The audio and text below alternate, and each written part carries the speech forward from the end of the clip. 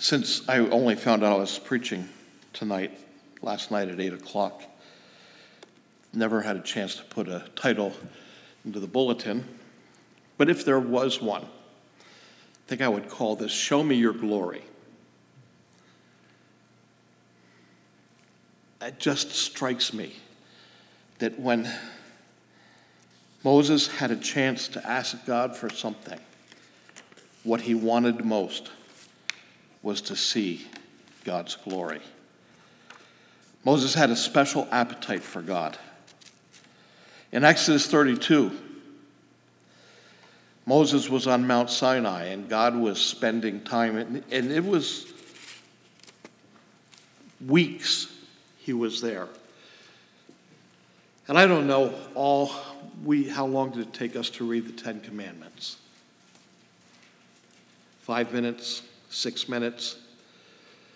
So we know that whatever was taking place on the mountain was a lot more than God just dictating the 10 words to him, as they're called in the Old Testament.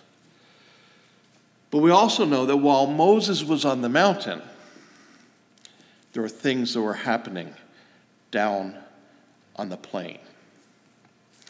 Aaron and the people, well, they were running amok. In Exodus 32, and we're going to be in Exodus 32, 33, and 34, so you won't have to shift around, but if you just want to listen, that's fine too. In Exodus 32, starting at verse 19, it says, "So it was, as soon as he came near the camp." Now God had told him, your people, Moses, have gotten themselves into trouble. You need to go down. And so it picks up, he's come near the camp. He saw the calf, and he saw the dancing. So Moses' anger became hot, and he cast the tablets out of his hand and broke them at the foot of the mountain. Then he took the calf which they had made, burned it in the fire, ground it to powder. He scattered it on the water, and he made the children of Israel drink. Moses was disturbed. He was angry. Here he came down and he finds a graven image. Now, he had just received the Ten Commandments, hadn't even had a chance to share them with God's people. And what's the first two commandments involve not making idols of anything. And here they've got a golden calf. Now, why a golden calf? In Israel's history, if you look at the way people worshiped Jehovah in the popular religion, on the high places, they often pictured Jehovah as having a wife, usually Ashtoreth, and they pictured him as a bull, a big, brawny bull. Well, that's where calf comes in. When we think of making a golden calf, we think of, like a little thing that stands about the size of a dog, so what was wrong with making a golden calf? Well, God said you're not going to make anything, an image of anything, and bow down to it. So right there was wrong. But equating God with a bull, that is a persistent sin that Israel is going to persist in. And so he comes down and he sees them. And what did they do? After they had this feast, because they had this brand new spanking idol, they had a party. And they sat down and they ate, and it says that they rose up to play. And it was a licentious, sensual party, bacchanal, if you will, that was going on. And Moses was so angry that he threw the tablets down and broke them. And then he finds Aaron. And just a few verses later, he finds Aaron. He says, What were you thinking? What did you do? And here's what Aaron says. Aaron says, now, don't be angry at me. You know this people, that they are evil. For they said to me, make us gods that shall go before us. As for this Moses, the man who brought us up out of the land of Egypt, we don't know what's happened to him. In other words, he's been gone a long time. We need something that we can follow. So make us a god, make us an idol, make us something that we can focus on. So here's Aaron, instead of saying, Moses, I sinned against God, I sinned against you, forgive me. He's saying, it's not really my fault. These people, they're just a bunch of sinners, and they made me do it. Well, Moses goes back up to God, and he prays.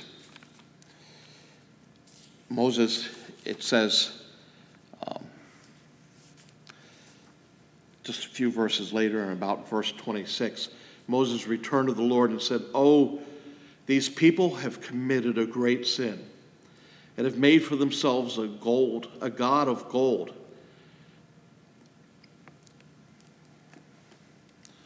Now listen. When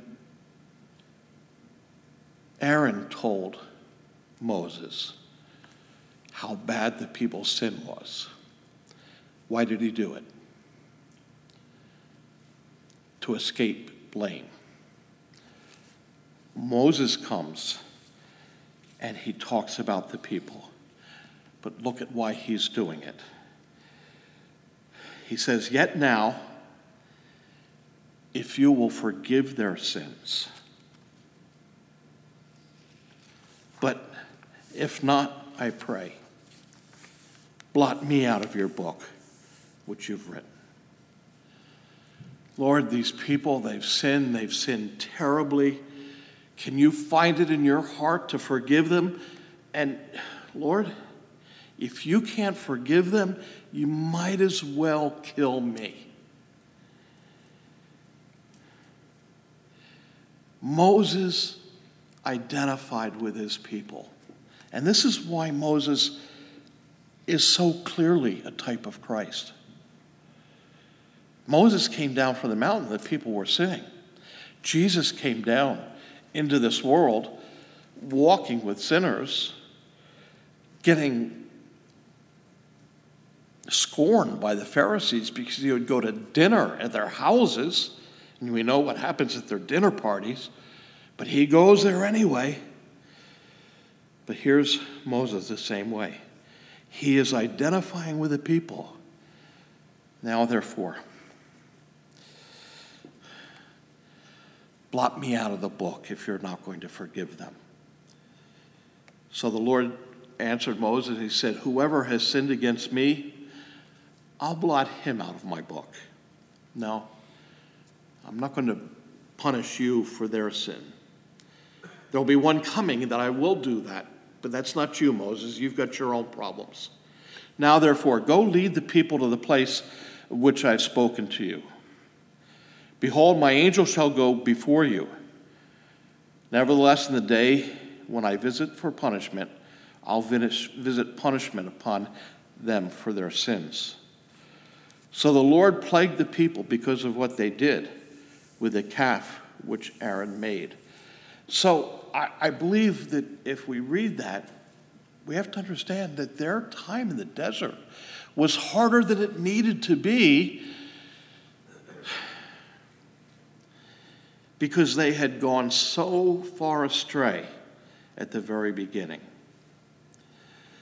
Well, God commands Moses to continue his trip towards Canaan in chapter 33, starting at verse 1. He says, depart, go up from here, you and the people whom you have brought out of the land of Egypt, to the land which I swore to Abraham, Isaac, and Jacob, saying, to your descendants I'll give it, and I'll send my angel before you, and I'll drive out the Canaanite, and the Amorite, and the Hittite, and the Perizzite, and the Hivite, and the Jebusite go up to a land flowing with milk and honey. So he's saying, get out of here, move, go to the place that I've told you about. But there's one downside to his speech now. For he goes on and he says, for I will not go up in your midst. Take your people, Moses, and you go up, and I'll go ahead of you, but I cannot be in the midst of this people. Why? Well, he says, look, I will not go up in your midst, lest I consume you on the way, for you're a stiff-necked people. So God's telling him to go, leave this place. He'll go before them, but he's not going to be in their midst. And the people realized what was wrong. It says, when the people heard this bad news, they mourned, and no one put on his ornaments. So at this point, Moses is going to do something radical. God's not going to come into their midst. Moses wants to have daily communion with God, but he can't, because if he's in the middle of the people, God's not going to come to him. And so he takes and he moves his tent outside of the camp, and he moves it a long way outside of the camp. And in Exodus 33, starting about verse 7 or 8, it says, he took his tent and placed it outside the camp, far from the camp, and called it the tabernacle of meeting.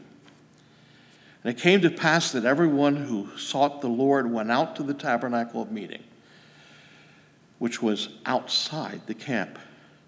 So it was whenever Moses went out to the tabernacle that all the people rose. Each man stood at the tent door and watched Moses until he had gone into the tabernacle. So when Moses would get up and move out of the city and go, he would get to the tabernacle of meeting, and some things would happen. But people would know he was going. Moses is going out. Everybody would come out and look and watch. What's going to happen? What's God going to tell them?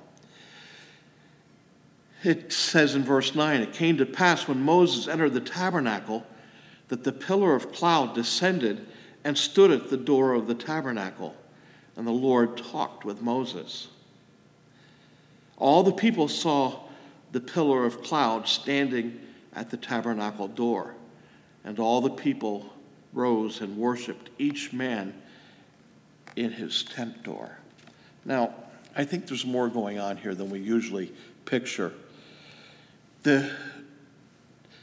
By day, there was a pillar of what looked like smoke, clouds billowing up in a narrow column over top of Moses' tent.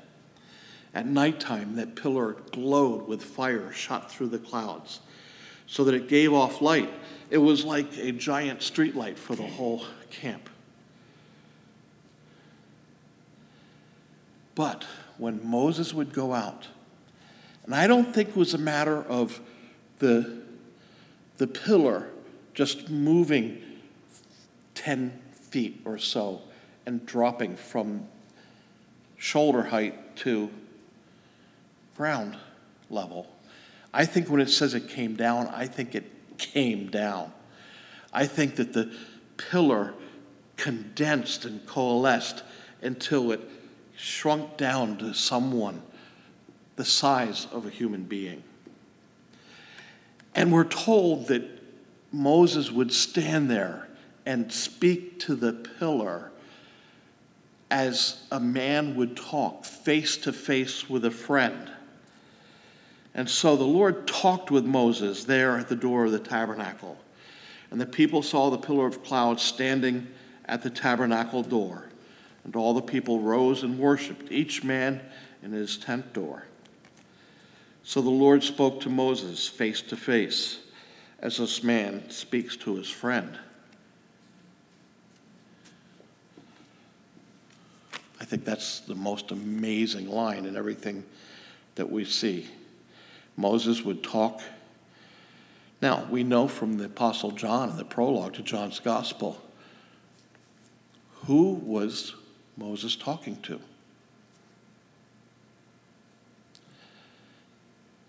The Apostle John says, no man has seen God at any time, but the only begotten Son, he has revealed him. I think that we can make a case that whenever something like this happens in the Old Testament and somebody stands there and is talking face to face with God, we have an example of a pre-incarnate appearance of the second person of the Trinity, God the Son standing there. It's not God the Father he was talking to, but that was God the Son's job, was to reveal the presence of God.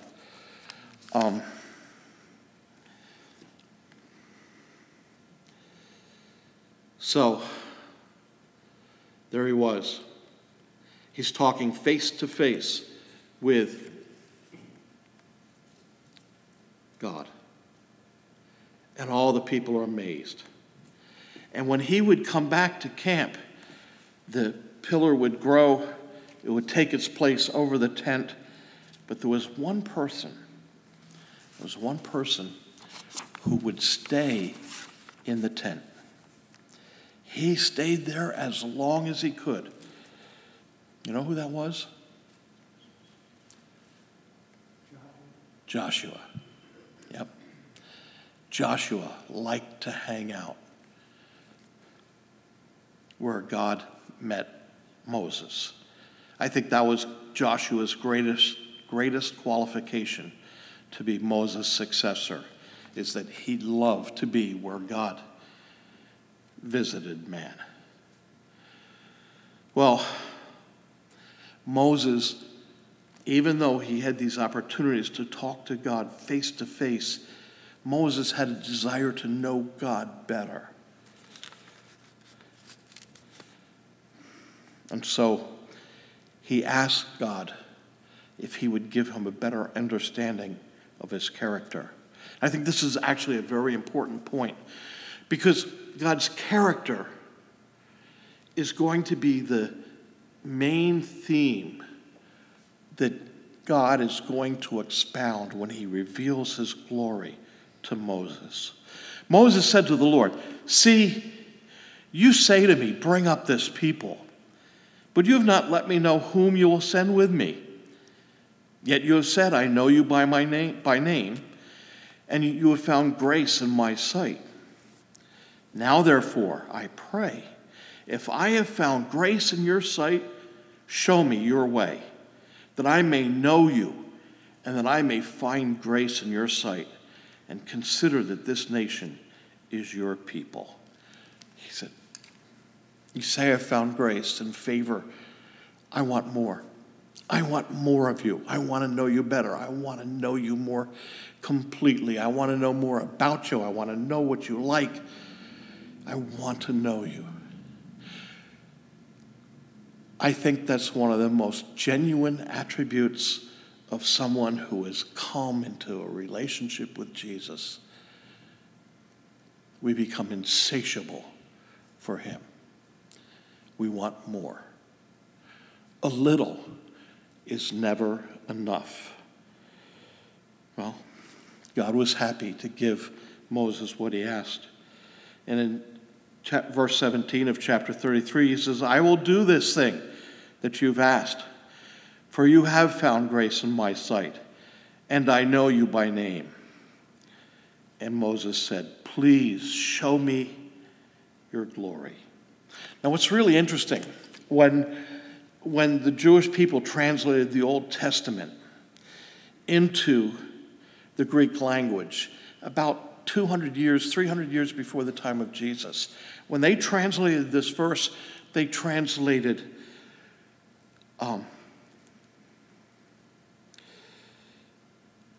show me yourself. They understood somehow that asking to see God's glory, Moses was asking to see him more clearly. Now, I think the really exciting part comes next. He says, okay, tomorrow, have everybody ready. And he gave him certain list of requirements. He says, and set a guard so that nobody can come up to the mountain, because when I come down, my holiness is going to be revealed. And so Moses is on the mountain, and this is in Exodus 34. The Lord descended in the cloud and stood with him there and proclaimed the name of the Lord. And the Lord passed before him and proclaimed, the Lord God, merciful and gracious. I think I see the Trinity here. It's not clear, but I think that we've got this picture of someone who owns the name of Jehovah to describe themselves. That's when it says the Lord, that's what it's saying. Jehovah came down and stood with him on the mountain, and he proclaimed the name of the Lord. Jehovah's glory passed by him, proclaiming the glory of the Lord, and a voice from heaven, much like when Jesus was baptized, this is my beloved Son. And so we've got all these witnesses to God's glory, and there's Moses. And what is God saying to him? The Lord.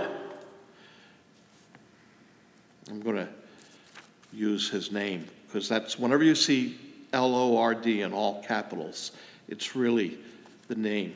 And I'm going to use Jehovah because, well, we're not sure how it was pronounced because of the superstitiousness of the Jewish people. Jehovah Elohim, merciful and gracious, long-suffering, abounding in goodness and truth, keeping mercy for thousands, forgiving iniquity and transgressions and sin, by no means clearing the guilty, visiting the iniquity of the fathers upon the children and the children's children to the third and fourth generations. So Moses made haste and bowed his head toward the earth and worshipped. Then he said, if now I have found grace in your sight, O Lord, let my Lord, I pray, go among us, even though we are a stiff-necked people, and pardon our iniquity and our sin, and take us as your inheritance. And so God says to Moses, behold, I make a covenant before all your people. I will do marvels such as have not been done in all the earth, nor in any nation, and all the people among whom you are shall see the work of Jehovah, for it's an awesome thing that I will do with you. And so God agrees to go up with them. And in order for him to come among their presence, he's going to give explicit instructions to build a tabernacle, not like the tent outside of the camp, but one fraught with symbolism about God's character, where they could put the Ark of the Covenant. One of the things that we see in this is that the more Moses saw and learned about God, the more he wanted to see and know. I think that's true whenever we come to have an experience of God's power and presence in our life. How can we not ask for more? There are times that it may be frightening. I mean, face it. He's holy and we're not. And sometimes when he comes with horrible conviction. But that conviction passes because he is merciful and forgives. And the more we taste the more we see how much more we want to know him. I pray that the one thing that Moses will mean to all of us as we read our Bibles is that he will be an example for a person who has a genuine, deep appetite for God. Let's pray.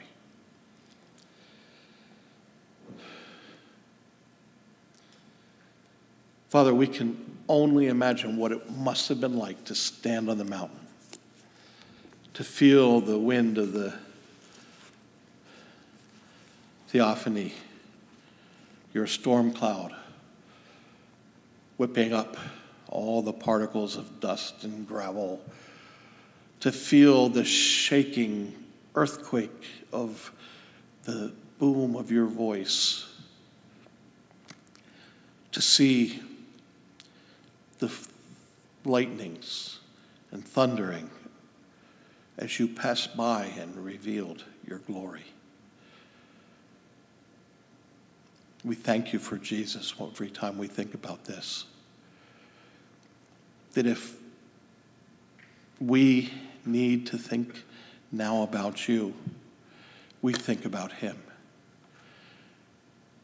The very God of very God, begotten before all worlds, begotten, not made, being of one substance with you, he came down and showed us your character in an unmistakable, indisputable demonstration of love. And Father, as we are in this season between the resurrection and the coming of the Spirit at Pentecost, help us to remember that you did everything. You purchased our salvation with the death of your Son. You pour out your Spirit that we might be able to preach his love to the nations. Father, we thank you that you've made all these great efforts on reconciling sinful man, undeserving, back into your family, bringing peace, creating fellowship. You are so good. Grant that we might grow in grace as we think about the lessons from Moses and remember how you went one step farther when Jesus became man and suffered in our place. We can only say with one of the hymn writers, hallelujah, what a Savior. Thank you, Father. And we give you this praise in his name.